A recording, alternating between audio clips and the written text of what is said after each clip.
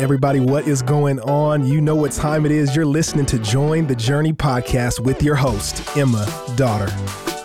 Thanks for joining. If you're listening in Dallas, Texas, as most of you probably know, Hello. We've had some snow this week, haven't we?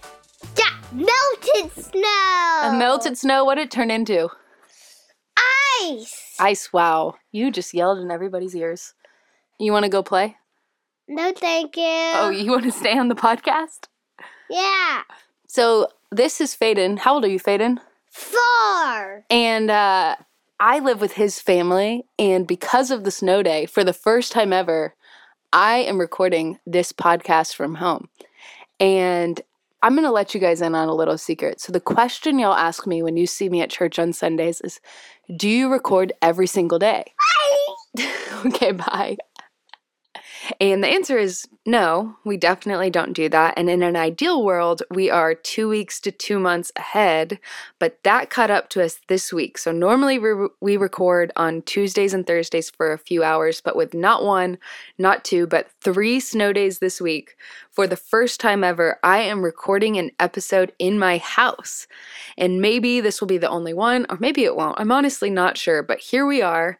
The audio quality probably isn't great, but we're all on this journey together, and today we're reading Genesis 28. And Genesis 28 leaves us with 3 primary questions. Why couldn't Jacob marry a Canaanite woman? Was Isaac encouraging incest? And what can we learn from Jacob's dream? This morning, the family that I live with and I went outside in the snow. But at this point, the ground is pretty much just a frozen sheet of ice, and the 4-year-old that I live with, he wanted to try to ice skate. But the catch is, he's never in his life been ice skating, and he was wearing hiking boots. As you can imagine, this didn't go over very well. But he did the best he could with what he knew. Now for me, I've put on ice skates before. I've been ice skating plenty of times. I used to live up north. I'm many years older than a 4-year-old. I know how to ice skate. How unfair would it be for me to harshly judge this 4-year-old's novice attempt at backyard ice skating against my many years of experience? Quite simply, that just wouldn't be fair at all. He hasn't yet been taught how to ice skate, and the playing field between he and I was far from level. And in a similar way, just as it would be unfair for me to harshly judge an unexperienced, never-before-been-taught 4-year-old in backyard ice skating, we like to judge Israel, or said differently, Bible characters, in areas in which God has not yet instructed them. Let me say that again. We tend to judge Bible characters in areas in which God has not yet instructed them. Today, we're talking all about incest and why we see it scattered throughout the scriptures, if not encouraged. And as we explore this topic, I think we'll find that we tend to draw conclusions based off what we already know, and we have to remember that those who were living in the story we're reading were not able to jump ahead in time like we are today. Starting in verse 1, we read, Then Isaac called Jacob and blessed him and directed him, You must not take a wife from the Canaanite woman. Sum it up for us, Isaac tells his son Jacob not to marry a foreigner. Rather, he is to marry one of the daughters of Laban, his mother's brother. That's verse 2, so his cousin. So question number 1 is, why couldn't Jacob marry a Canaanite woman? One commentator points out that the inhabitants of Canaan had incorporated dozens of groups and clans into their society by wars, treaties, and marriages.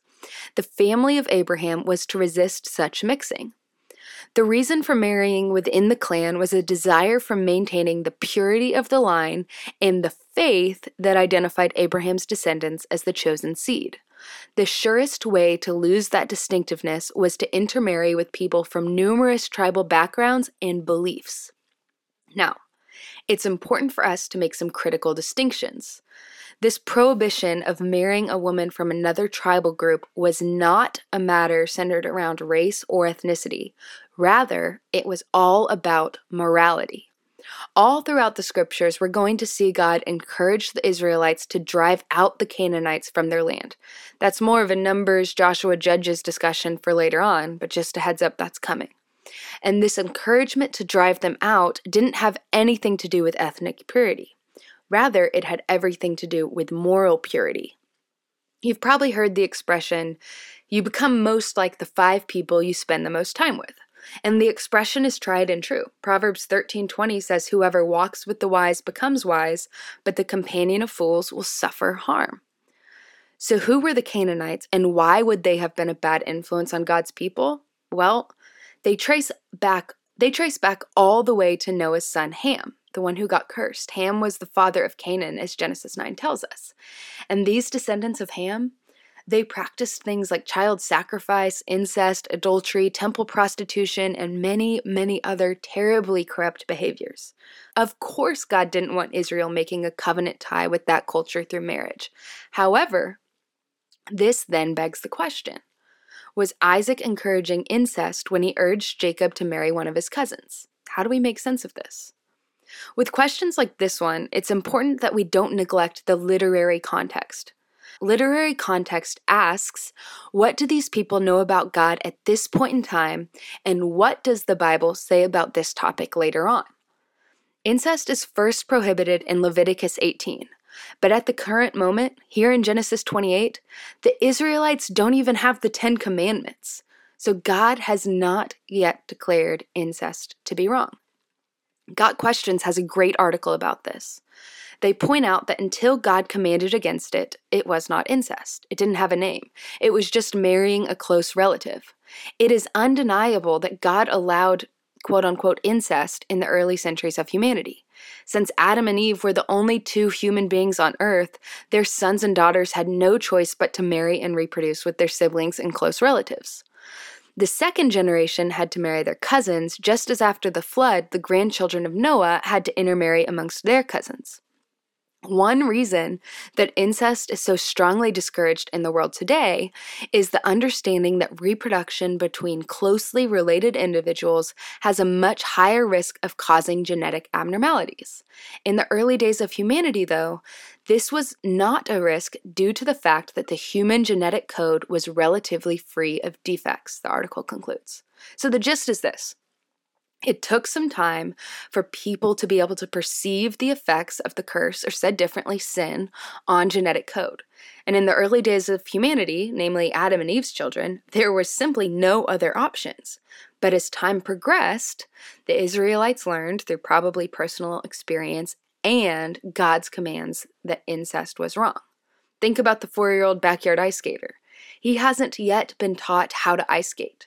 But as an adult who grew up going to the skating rink, I know the type of shoes I should be wearing. I know how to speed up or slow down. I can stop, go in a circle, etc.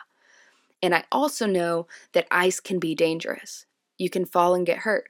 Why? Because I've been taught. I've learned about the ice. And in a similar way, the family of God is the 4-year-old at this point in the story. They haven't yet been taught about the dangers of incest, and it's not as dangerous yet. Now, switching gears entirely, what are we to make of Jacob's dream? I love what one commentator says. This is a supreme display of divine grace, unsought and unstinted. Unsought, for Jacob was no pilgrim or returning prodigal, yet God came out to meet him, angelic entourage and all, taking him wholly by surprise.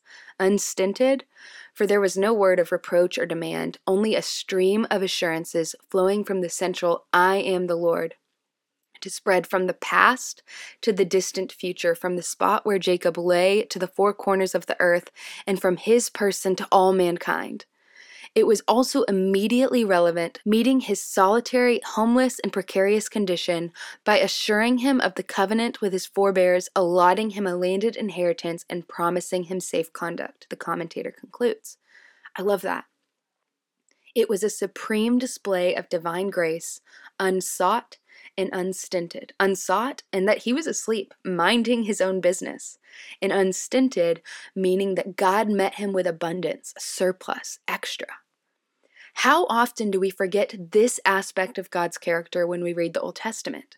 He meets us when we least expect it. He surprises us. He cares for his children. He is love. That's all we've got time for today, so stay warm. And as always, I'm so glad we're all on this journey reading the Bible together, even in an ice storm. Hey, we want to thank you for listening, and we hope you enjoyed the episode. Did you know that you can help support Join the Journey by rating and reviewing this podcast? And if you're willing, we'd love it if you subscribe, because the more you download, the easier it will be for new friends to find the podcast.